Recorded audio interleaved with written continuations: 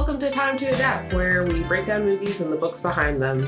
As always, with me, Mac Schaefer. Hello! I'm Selena. How are you today, Mac? Not so bad. That's my first day off in a couple of days, so Living just the sitting high here, drinking my tea. We're recording in my living room because our producer, Mr. Graham Zima, is in Honolulu. You lucky bastard, you. Living his best life. I'd give anything to be in Honolulu right now. Like, my dad was stationed there, and he tells me all these stories about how awesome it is, and I'm like, I think you just want to move back to Honolulu. And I'm pretty sure he would agree with me. So... Yeah, so today first of all, we had an event a few days ago. Yes, we did. And we led a panel at the Barnes & Noble here in the Milwaukee area. Bayshore Mall. About The Handmaid's Tale. And we have one coming up in August. August 22nd. Yep, August 22nd at 7 p.m. Bayshore Mall. We will post those details all on our social medias. Yes, and it unlike the last two, this is the one where we're going to do a lot more marketing for it. So it's going to get blasted all over the Zima Podcasting Network, and I'm going to start to post more stuff about it because, surprisingly, I wasn't expecting the turnout to be as well as it was, and we had such great conversations about it. And yeah, our last one was fun. It was, we kind of wanted to use that time to be like, hey, let's suss this out.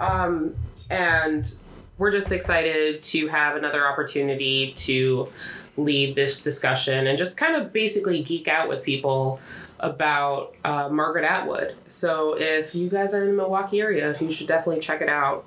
I definitely think we should also do an episode on The Handmaid's Tale. We are. It's this will be like a taste before the actual episode, like a little preview. I don't know what. I know that Graham was mentioned to me that we might think about recording the whole thing, but I don't think that would work out the best. But I don't know. Maybe that might happen. Maybe it might be a special live episode. We don't know. Anyways, we will have an episode on The Handmaid's Tale because I am a huge Margaret Atwood fan. All right, she's the best. So this is the part of the show that I don't like the most.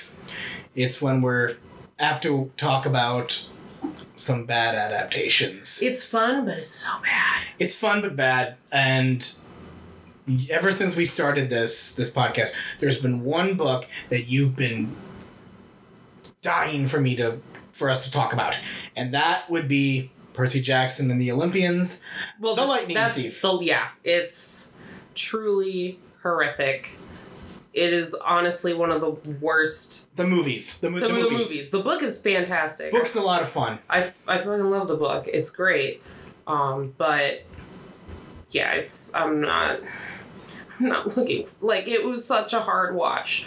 Mac has a picture of how much I suffered. And yeah, it's hilarious. We're gonna put it on our social media soon. Yeah.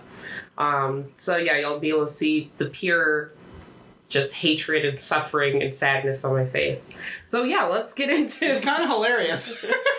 Yeah, let's get into the book. And for those who don't know what the book is all about, so The Lightning Thief is the first book in the Percy Jackson and the Olympian series. The story introduces the readers to Percy Jackson. He's a 12-year-old boy who's diagnosed with ADHD and dyslexia. And due to that and some strange events that seem to follow him wherever he goes, he's been in and out of multiple schools. On a school trip, he is attacked by one of his teachers who turns out to be one of the Furies. Yes, straight up front, the Percy Jackson series, it's all based off of... it incorporates a lot of Greek mythology into it. One of his other teachers, Mr. Brunner, his Latin teacher tosses Percy a pen, and when uncapped, it transforms into a sword. Percy kills Mrs. Dodd, the Fury, and he goes back to school, and nobody seems to remember any of that happening. His best friend, he's more in tune to what has happened than Percy knows at this point. So when Percy goes home on the last day of school, his mother, Sally, is like, hey, we're going to go to the beach. We're going to escape our terrible living situation because Percy's stepdad is a drunk. He's just the worst human being in the world. He's abusive. And so as that night rages on, Grover comes with them and they are warned to flee. And that's when Percy starts to get a sense that he is not just a normal boy. And as events unfold, they get chased by a Minotaur, and Sally gets taken by the Minotaur and then explodes in like a burst of light. Percy and Grover make it to Camp Half-Blood. And Camp Half-Blood is where all the demigod children go. So he is told by Grover and Mr. Brunner, who is actually Chiron, the great trainer of Hercules and all these other heroes in Greek mythology. I didn't pick that up until the book. Yeah, he's a centaur. And he's been, they tell him. Go ahead. Whenever I think of him, I think of the Disney Hercules, where he's Hercules. Sorry, you mean Hercules? With Danny DeVito as the little imp, that satyr that trains him. So whenever I think of that, I just think of Danny DeVito. But to be fair, this movie could have been solved. A lot of its problems could have been solved if Danny DeVito played every single character.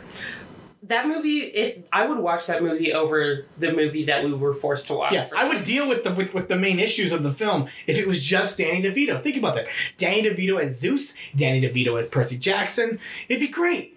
I'd love it. Annabeth Grover. He's Grover. But, yeah, anyway, so he learns that he is half mortal, half god. And during his time in camp, he befriends several of the people there. He befriends this boy called Luke, who is the son of Hermes. He becomes friends with Annabeth. Well, they become friends later on. But this girl named Annabeth, and she's the daughter of Athena. And through a series of events during Percy's stay, Poseidon claims him as his son. So after a very dangerous game of capture the flag, and that shit's intense. Dude, as a kid, I would have loved to have it, like, capture the flag where swords were involved. Like, this book was like my dream. I will get into that when we discuss more about... the idea of you with a sword terrifies me. Oh, it's gonna... this is my grown-up dream. So my dream, when I grow up to be a full-fledged adult, is to have a ranch somewhere where I can have an armory and horses and just run around with swords. It'll low-key be a Ren Fair, but for me. A Ren Fair, but just for me. Yeah. Selena Allen, 2019. Anyway, so through that dangerous game of capture the flag and a hellhound that tries to kill Percy, Chiron sends Percy on a quest. So Percy talks to the Oracle and realizes that he has to retrieve Zeus's stolen lightning bolt, and that Zeus believes that it was taken by Poseidon. Poseidon, however, blames Hades for stealing it, and so in hopes of trying to not have World War III happen, Percy, Annabeth, and Grover go west with him in order to retrieve the stolen items. So they think Hades has it, so they go out west. And Percy also wants to go out west because he believes that he can save his mom from the underworld. That's the word. Yeah. Throughout the quest, they realize that Ares has actually stolen all the items. Percy fights the god of war and actually wins. Percy returns the helm because Hades was actually going after Percy because he thought that Percy had stolen Hades' helm of darkness. A lot of stolen items. Basically, Percy didn't steal them all. He returns them all to the gods. And Hades returns Sally home safe. After Percy returns the lightning bolt to Zeus, and he goes back to camp, it's revealed that Luke, in fact, stole those items for Ares. not necessarily for Ares. Ares was being manipulated by Kronos, who is rising from the ground. Essentially, everything has been started because Kronos wants to come back and kill all the gods. As Kronos does. As Kronos does. And Percy basically stopped that by just giving everything back. So it is a really fun, wild, like, adventure kind of book, and the humor is pretty funny, and I don't know, as a kid who had ADD, who has ADD and dyslexia, I was like, I could be a demigod. I wasn't. ADD represent. Yeah. So Luke gets away with it, and then the book kind of ends with, well, Percy's going to try and survive the next school year, and then it leaves it open for the next book of the series to figure out how but the book itself, it all kind of concludes, and it's all great. So that's a quick, not so quick summary. Yeah. You really went into it, and I'm just kind of like, okay. Yeah, I bear a lot of love for this book because I want there are things about the book where I'm like, I want to like that a little different. So, like, how they describe dyslexia is little bit, that's like one of the big myths about dyslexia is that letters actually move on the page. It doesn't move on the page. Dyslexia is more about processing. Yes. And so it's like when you look at a word, you don't really know how to begin to figure out how that word's supposed to sound, or how to, like, when it comes to spelling, it's like you can't really recall the rules. It's like, so for me, how I memorize words, which is not necessarily how you are supposed to learn how to read or write. And you have to learn the rules and why things sound that way. But I had a lot of help because my parents were like, therapy. Well, not therapy. Let's get her some tutors. So I'm very lucky in that sense. Anyways, so how did you get introduced to the book, Mac? I first got introduced probably in 2009 when I saw a giant ass cardboard cutout thing at a movie theater for The Lightning Thief. Do you remember the Star Cinema in Madison? Yeah. Yeah, I went and saw a movie there with a friend, and it was there. And that's where I first saw it. And my friend mentioned to me, like, oh my god, I can't wait to see it. It looks really good. I'm like, what the hell is it? And she's like, it's like Harry Potter, but with Greek gods. And I'm like, oh, no wonder Chris Columbus is directing it.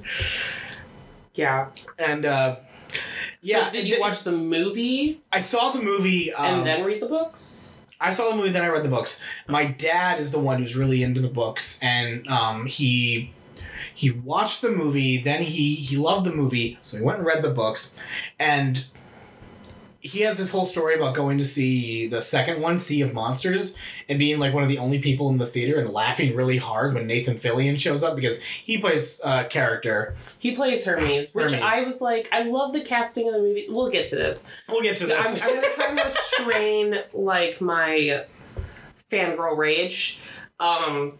Because it's bubbling within me when it comes to this y'all are not ready. She's already kind of blown up to me about a bunch of stuff while we were watching the movie. Oh. And thank God we were a little intoxicated watching it because it didn't help. I couldn't have gotten through it. I remember halfway through, I'm like, why the hell are we... I remember halfway through, I was like, why the hell are we still watching this?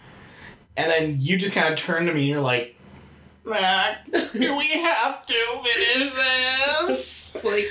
And I'm like, yes, we must do it for the podcast. We must do it for our listeners. I think, I don't know, I listened to the audiobook, I think, when I was around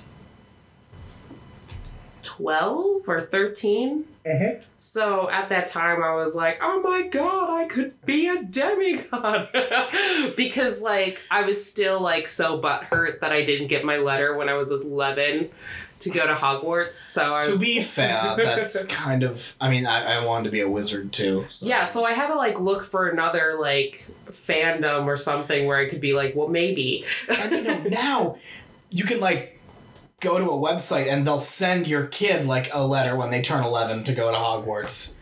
We didn't have that shit 10 years ago. No, 15 years ago. When I was 11, like, I wouldn't get it, but at the same time, I was like, I really hope so. Anyways, so I don't know. I bear a lot of love for this book, and I like how there's a lot of dark things in this book. Like, the characters deal with feeling abandoned by their parents, being rejected by society because of their ADD and their dyslexia, and being made to feel stupid, which I felt a lot in school. So I could relate to how they felt in those terms. Also, just the book kind of talks about abuse in a way, because Percy's mom has been physically and emotionally abused by the stepdad, but the reason why the reason that it's explained that she stayed with him is because he's so repugnantly human that he protected Percy, and kind of his aura was so like repulsively human that it hid Percy's demigod aura. So I'm just like, there's a lot of interesting things that are brought up in this book that is for children, and I think it's important that when there are adaptations, they don't try and take away some of those things, because I'm like, I think it's important for kids to have not to sugarcoat things for kids in books. It's still like a kid-friendly book, but there are references to things to an extent. Like if it's a really young book, children's book, I don't think you obviously no, but I'm talking when you're like between the ages of like 8 and 12, there's like a whole section where like they're still trying to sugarcoat stuff, especially like working at a bookstore. You see a lot of these books that are like they're designed for preteens, but they still kind of make it way too much. Like, oh, you're gonna be just fine in the real world, and I'm like, I think it's important to like explore some real world issues through fantasy. And honestly, my favorite books, like when I read them again as I'm older, I'm like, holy shit, that had some deep stuff in it. And so I don't know. I just think that's a really important thing, because then you can revisit them and still get something out of those books. So we'll just start moving into a little info about the book, and then I'll start ranting. How about that? You know what? You go for it. All right, everyone. So last episode, it was me basically screaming about my love for Call Me By Your Name. This one's going to be Selena screaming her hatred of this movie. So buckle up, get your popcorn. It's going to be great. Yeah, don't sell it too much. It might just cry and be like, it sucked. That's probably what makes it great, though. Yeah. So for those who don't know, it was written by Rick Riordan. I don't know how to pronounce it. Yeah, it was published in I didn't do my research. Shush. They don't have to know that. They already do. I'll just edit it out. Okay. Yeah, so it was published in 2005. And it actually the book came out with some good reviews. An interesting story I found out about the development of the book was that Rick Riordan made up the stories for his son, who had been diagnosed with dyslexia, and ADHD. And so his son was really into Greek mythology, and Rick Riordan had been a Greek mythology teacher in middle school for many years and was able to remember enough stories to like tell his son. So they would have like this father-son bonding time where Rick Riordan would come up with these stories, or he'll tell him Greek mythology stories, and then once he kind of ran out of those stories, his son's like, give me more content. And so that's kind of where Percy Jackson and the Lightning Thief came out of. Interesting. I didn't know that. That's... Yeah. I don't know. I was like, oh, that's so pleasant. Yeah. So yeah, he actually sent the manuscript for The Lightning Thief under a pseudonym, as he didn't want to rely on anyone in the publisher industry who had known him through his previous work.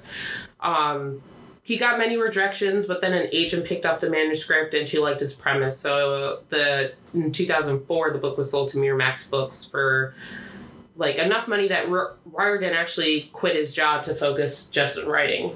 So I'm like, oh, good for him. Yeah. One thing that we found, actually, I don't know, Mac, you could probably talk more about it because you were telling me that you found this, that they made a musical adaptation of this. Yeah. Which I think is just kind of hilarious. As I understand, it's very much in the vein of a Harry Potter musical, if anyone knows about that one. Which I think when I first met you, you had, like, memorized half of it. Oh, I was a huge fan of it in high school. Like, I was... Thinking back, I kind of was like that Tumblr fangirl. I hope I wasn't as insufferable as I've seen other ones, but I like Doctor Who, Supernatural, and Sherlock. I was a Super Wholock fan, like hardcore. Uh-oh. Yeah. Uh-oh. Yeah. And I remember that like when somebody introduced me to Tumblr and when I first year of college. Oh, I was all up in that fandom part of the Tumblr. I'm like, oh, this is kind of cool. Then I saw some of the fans, so I'm like, oh. I didn't really get into any of the drama. I just I would occasionally read some fanfic. I didn't write fanfic. I wasn't that level. There's nothing wrong with fanfic. You know what's funny? Like, there's some really good fanfics out there. Like, there were specific Tintin ones that were, like, amazing. I mean, there's great Sherlock Holmes and like fanfics from back in the day. Yeah. Anyways, we're getting off topic. Musical adaptation. On topic, one more thing. I did write a Harry Potter fanfic when I was like 9 years old. Aww. Can I read it? If I can find it. Basically, it's about like Harry catching trolls. That's all I remembered about it. Okay, so yes, there was a musical adaptation. It was like a 1-hour musical that was aimed at young audiences. It was supposed to. It hit the road on a nationwide tour in 2014. It was in New York City for a while. It premiered, a 2-hour version of it premiered off-Broadway at the Lucille Lortel Theater in New York City. I think it's New York City. And it ran from April 4th till May 6th. And there was a cast recording that was released for it. And there was even this... the 2-hour-long production would go on a national tour that began the fall of last year, 2018. Holy shit, I didn't know that was that recent. Yeah, I don't know if it comes around. Oh boy. I guess... You'd get mad at that one too, wouldn't you? I probably would. If it was like a Harry Potter musical, then I'd probably be a fan because I fucking love Star Kid like those Star Kid people. Like, their musicals are so much fun. So I would probably be down. Alright. I guess we have to talk about the movie. Okay. So, there's a little bit of The Lightning Thief, like the movie, is kind of part of this whole subgenre of films that have come out. Most of them have started after the Harry Potter films came out, where studios would start gobbling up as many book series, young adult series as possible. Because they were selling well, and they saw dollar signs because of how well the Harry Potter movies were doing. And a lot of them are series, so it makes sense that they could make sequels. And they usually what they try to do is make one movie per book. So you had stuff like good ones, like Harry Potter, The Chronicles of Narnia. You had. The Hunger Games. Yeah, The Hunger Games, yeah. Which got really good, and they did the good thing of making Mockingjay a 2-parter. Yeah. However, there were also some pretty big duds through that. I'm looking at you, Aragon. I'm looking at you, Inkheart. And I'm especially looking at you, Percy Jackson. Which, okay, this is where I'm going to differ from you a little bit, Selena. Yeah, the Lightning Thief movie's not great. Mm. But it compared to so many other horrible young adult film adaptations, it's not that bad. I guess. For me, I'm very biased. So, I can see how Aragon is, worse. But, yeah, I think I'm just very biased. When we eventually talk about Aragon, I have a hell of a story about my cinematic experience with that. Yeah, so... So it was this film was directed by Chris Columbus, whom is best known for directing the first 2 Harry Potter films, on top of Home Alone and The Goonies, which, Goonies Never Say Die. Never Say Die. No. To those who listen to our listeners, Selena and I, one of the first things we talked about was our mutual love of both Tintin and the Goonies. Yes. And the two pillars. The pillars of our friendship. Like, there are many pillars, but those are two really strong pillars. Oh, yes. Along with Shakespeare and... That's true. Shakespeare and doing really stupid shit. So, the film stars Logan Lerman as Percy Jackson. Which is a good casting. Yeah, good casting. I will say this. I like the casting. Mm-hmm. Brandon T. Jackson, Alexandria Daddario. This is pre-True Detective, so it's pretty crazy. Jake Abel, Rosario Dawson as Persephone. Steve Coogan as Hades, which I love you, Steve Coogan. Why they decided to turn you into like a... They made him into like the bootleg Mick Jagger, and it was okay. I'm gonna get into it. Go! No, I'm gonna wait. I'm gonna wait till we get till you're done with all the facts, and then I can vent. I'm holding it in, folks. Okay, all right. Uma Thurman as Medusa, Catherine Keener as Percy's mom, Joe Panatalio, whom most people know as the villain from Memento. Kevin McKidd, who plays Poseidon, who's also Tommy in Trainspotting. Sean Bean, old Ned Stark himself as Zeus. And I will say, I'm glad that they left out Zeus' sexual appetites in the book and the movie. Oh, well, it's a kid's. It's hinted, but it's in a very PG way. Oh, yeah. It's all very PG how they go about Greek mythology, when Greek mythology is very much rated R. It's beyond hard R, and you could easily write up a lot of bestiality, interspecies erotica. Okay. That's okay. Yeah. Well, they aren't human, so that's true. But also, but still, if you could take a book of Greek mythology and just take out all the different people and animals Zeus has had sex with, you'd be losing at least 600 pages worth of information. So, with that, also Pierce Brosnan plays the centaur. What's the centaur's name? I forget. Chiron, right, yeah. And the movie was released by 20th Century Fox on February 12th, 2010.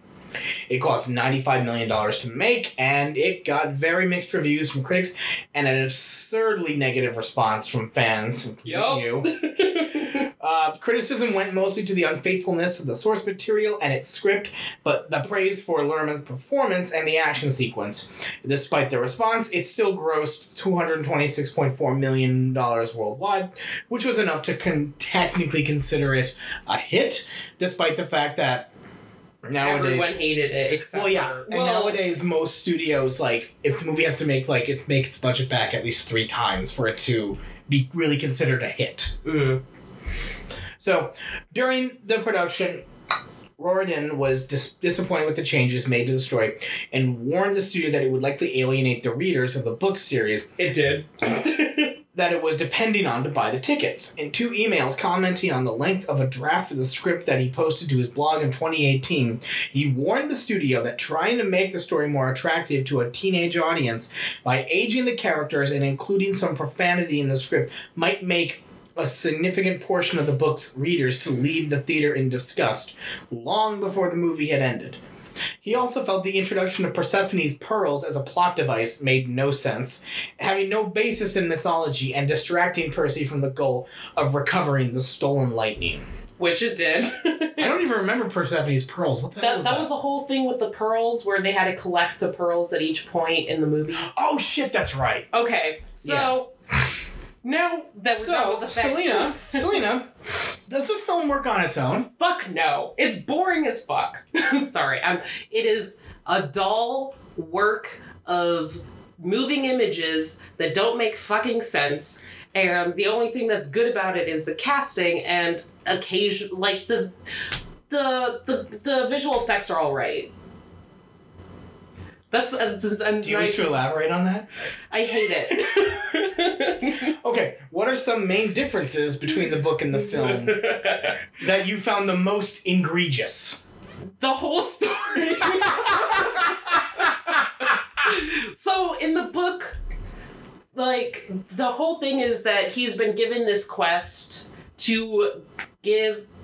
Okay, so in the book, he's been given this quest to retrieve Zeus's lightning bolt before the summer solstice, else there'll be a giant war between the gods, which it will translate to like World War III on the human side. And he is told that he has to do this because, like, one, his dad's been wrongly accused, but he's never met his dad. So part of him is like, kind of, fuck you, dad.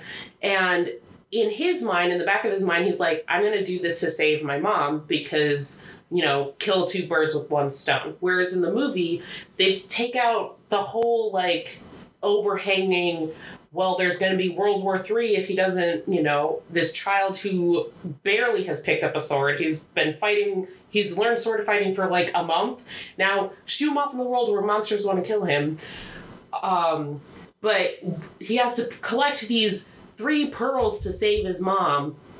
And which is fine, but it just distracts from the whole point of the series. And I feel like the movie that they made could have benefited, sorry, I'm getting so worked up that I can't speak, benefited from actually sticking closer. Guys, I'm terrified right now. Sticking closer to the source material. Like, I'm pretty much lax on, like, I understand that films can't go word for word from the book, but in this case, it would have been better if they had actually stuck to the core of the story rather than changing, because the book and the movie are entirely 2 different things. They aren't the same at all. The characters have the same names, but other than that, they're completely different, and it doesn't fucking make sense. Whereas in the book, like, there's a lot of like threads that weave together, but it's still more of an interesting story than what the movie is. So it's safe to say those differences don't work. No, they don't work. And I don't know, like, what did you think? Because, like, I'm hella biased. So. Okay, so I remember seeing the movie and thinking, okay, that was kind of fun. And, like, I guess without ever reading the book, it's fine. It's just fine. It's not something that I necessarily would go out of my way to go and buy. It's not a movie that I would, like, go tell my friends, oh my god, you gotta see Percy Jackson, it's so great. But I can admit, like, it also just reeks of post-2000s, early 2010s kind of schlock. It really... And that with, like, the scene where they're all dancing, the poker face, the Lotus Casino, which I think that was actually a really cool idea in the book. Mm-hmm. My only criticism, and maybe they talk about it better in the book, is why the hell, what does the casino get out of people just staying there all the fucking time? It's a certain, oh my gosh, why am I blanking on the name? It's a specific thing in Greek mythology where it's the lotus fields of something. And it's kind of like, you know, from the Odyssey. Yeah, and you know how Land of the Lotus Eaters, yeah. Yeah, so you know how in, like, the poppy field in Wizard of Oz, it's like that, where it just traps you there. I don't really get, it's not explained in the book what they get, but it's like they're kind of feeding off of you. Okay. And in the book, it wasn't like a casino. It wasn't Vegas, but it was like this fancy ass hotel. Think like Mall of America, geared like to kids. So there's games, arcades, everything. And you get like unlimited cash cards, and you eat all the junk that you want, and it's specifically to feed off of children. Oh, I feel bad thinking that, like, I'd go there in a heartbeat. Yeah, I would go there in a heartbeat. But, like, the thing is, like, you want to stay there so much that you forget, and then, like, you think you've only been there for hours, and in fact, you've been there for days. Or years. So, and the whole thing, like,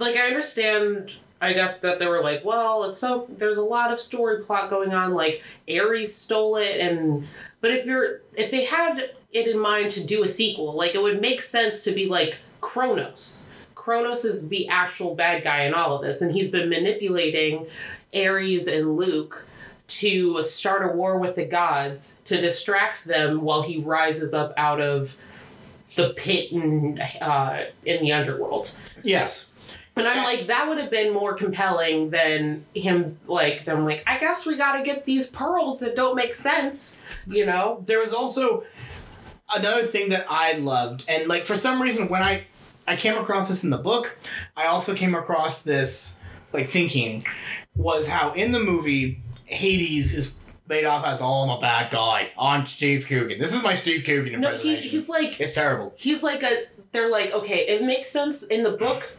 The underworld is in LA, which makes sense. Because, yeah, LA is the underworld. Like, it's underneath LA. And, but in the book, Hades is like this dark, foreboding, like, quiet guy. And as the story progresses, it's like Percy comes to realize that he's kind of like not... He's not good, but he's not as evil as everyone says he is, and that he actually kind of feels bad for him because he's been banished to the underworld and he's not having a great time. Oh, yeah. And in the book, he's just like this, like, cartoon. I mean, in the movie, and he's a cartoon. And I never want to see Steve Coogan. He's basically Satanist in those Mick Jagger. Tight leather pants that, like, they're the worst leather pants you could, like, pick out for Steve Coogan. Yeah. Well, when I read that part in the book, one thing that I found was it reminded me a lot of the Hellboy in Hell story arc. So basically in that one, and also coming soon, we are going to talk about Hellboy. We see you, new Hellboy movie. We're coming for you. We're coming for you. We're ready to rip you to shreds. I am not going to have fun because I love those fucking comics. But in the Hellboy in Hell comics, Satan is kind of like the Queen of England, where he's there, he doesn't do anything, and he doesn't really... he has no real purpose there aside from being like kind of like a puppet kind of a thing, so everybody can see it and say, oh, Satan's doing stuff, but he's really not. So that's kind of how I get Hades is sort of in this in this world. Yeah, he honestly, there's a bit where Percy's like, well, you stole the bolt to start this war so you could expand your kingdom, because that's what the other gods were thinking. Well, that's what Poseidon was thinking, and what people have told Percy, well, it's like, it makes sense, he'll get more dead, and his kingdom will expand. Well, when he tells Hades this, he's like, fuck no, my kingdom's already, like, overrun. And it's kind of hilarious in the book because he's talking about, like, administration stuff and how he has to, like, personally go and deal with these issues, and that there's backups at, like, all the checkpoints of, like, who goes into, like, Elysium Fields. Yeah. And, Elysium, yeah, I guess. Yeah, and just... So Hades basically says, no, I don't want more people. It's exhausting working in the underworld and being the boss of the underworld and having to process all these dead people. Okay. So, and then Persephone wasn't even in the book, and they make Persephone in the film. The thing that, like, I thought is just so distracting is that they made Persephone, like the sex-starved woman who's just, like, wanted to bone this child satyr. And I was like, that's just fucking weird. And, like, I remember being more, like, appalled by all the, like... Because in my mind, I was like, these are children who are just, like, going on an adventure. And then in the movie, I was like, why is this woman who's supposed to play a 12-year-old look like a goddamn 30-year-old? Is this Grease? I have so many things that just... And then they didn't even have Ares, and I'm like, he's a good, bad guy. Ugh. As I understand, they shot stuff with him, with Ray Winstone playing Ares, but it was uncredited, and they cut the scene, I guess. Mm. But that would have been dope, though, because I love Ray Winstone.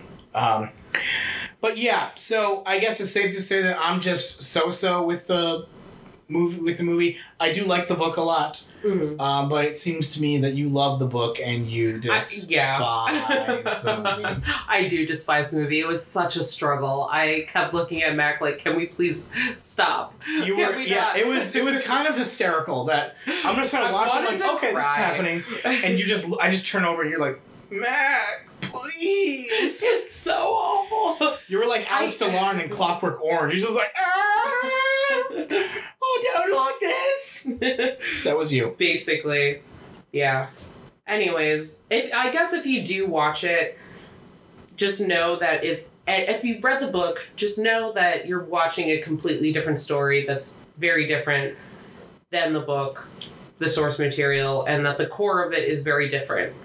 I would say it's a bad adaptation because they made their own like original film with the names of the characters' names are the same. Yeah. The general path is maybe similar, but not really. Mm-hmm. But other than that, like, they're just two different entities, and I had to like realize that while watching, because I'm like, I'm worked up and furious in the first 10 minutes. Like, this isn't good. Yeah, it was kind of hilarious. It was a struggle, and I'm glad it's over with. Well, yeah. I did like rereading the book. It was fun. Okay.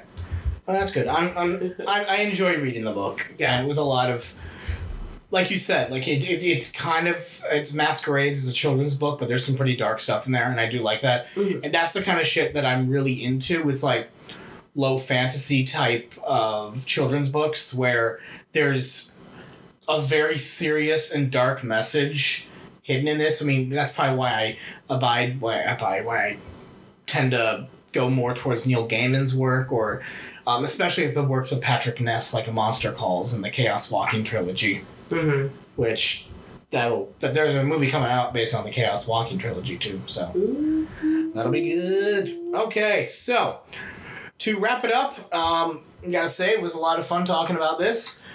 Once again, it was very therapeutic for me to yell about it. You, yeah. I've never seen you this mad in my life. It's kind of hilarious. Yeah, I don't know. Like, it just brings out this deep-seated rage that I felt in the theater when I watched it. Like, I paid money to see it. And then me and my friends just shit-talked it, like, the whole time. And this kid next to us, he was so mad. He was, like, white-knuckling the seat, just like, shut the fuck up. And I was like, no, I paid my good money to yell at this screen. Like... That's how I was when I saw The Host, like, in 2012? Wait, the Stephenie Meyer? Yeah. Huh. I never read the book. But I saw the movie, I went on a date and I saw it with a girl, and literally 45 minutes into the movie she turns to me and she goes, "Do you just want to go get Culver's?" I'm like, "Yeah." So we left the fucking movie. We didn't even care that we didn't get our money back because it was like after 30 minutes. And we just sat and talked about how fucking awful that first 45 minutes of the movie was. And that's literally, I have never watched The Host since then. And yeah. Maybe we'll do it just to make you suffer. Maybe. And that would make me hurt more because I love Saoirse Ronan so much. But I forgot, yeah, she's in it. Yeah. So anyway, I do too. Anyway, so once again, we want to extend an invitation to you all on August 22nd, Thursday. We're going to be at Barnes & Noble at Bayshore Mall. We will be doing helping with a discussion called Escaping Gilead, a Handmaid's Tale fan discussion. Selena and I will be there, and we will be talking to anybody who wants to come in and talk about the book, talk about the movies, or the show. I'm all caught up on season 3 now, so I'm catching up. I'm like almost towards the end of season 2. Okay. So I'm like, it's gonna be rough. It's gonna be rough. But and we will eventually do an episode on The Handmaid's Tale, maybe this Christmas. What a great Christmas present. Yeah, it's a great Christmas story. Great story, guys. Great story. No, it is a great story, but just it's a little rough. So yes, we would love to see your beautiful faces there. Geek out with us. Please do. So, let's talk about how what's-her-face is a Scientologist. Oh yeah, Elizabeth Moss. So, you can follow me at MaxiGreat on Twitter and Instagram. You can follow Selena at Selena M. Allen on Twitter, and then... Isn't there like a... Oh, no. In your profile, there's like a crescent moon. Oh, there's swords. Oh, there's swords. Okay. But that's how you'll distinguish me. And then Instagram, I think it's Selena M. Allen again. Yeah. And we also have a Time to Adapt Instagram, Time to Adapt podcast. And you can find it through the Zima Podcasting Network. Yep. As well as our email, because we still would love to hear from you all. You sound so like, please. No. Just, yeah, if you feel like it, go for it. Yeah. If that's Time to Adapt, Zima at gmail.com. And yeah, we'd love to hear from you guys. And hopefully we'll see a few of you, if you're in a Milwaukee area human, at this Handmaid's discussion. All right. And do we know what our next episode is going to be? Nope, it'll be a surprise. All right, just like every time. No, I'm thinking I'm still kind of in the vein of a bad move, like a bad adaptation, but something that's a little less torturous for me. Maybe something torturous for you. Okay. So We'll we have discuss it. some things on a list Yes, we of have fun a things list. to do. So All right. yeah. So yeah, thanks for listening, and until next time, this has been Time to Adapt.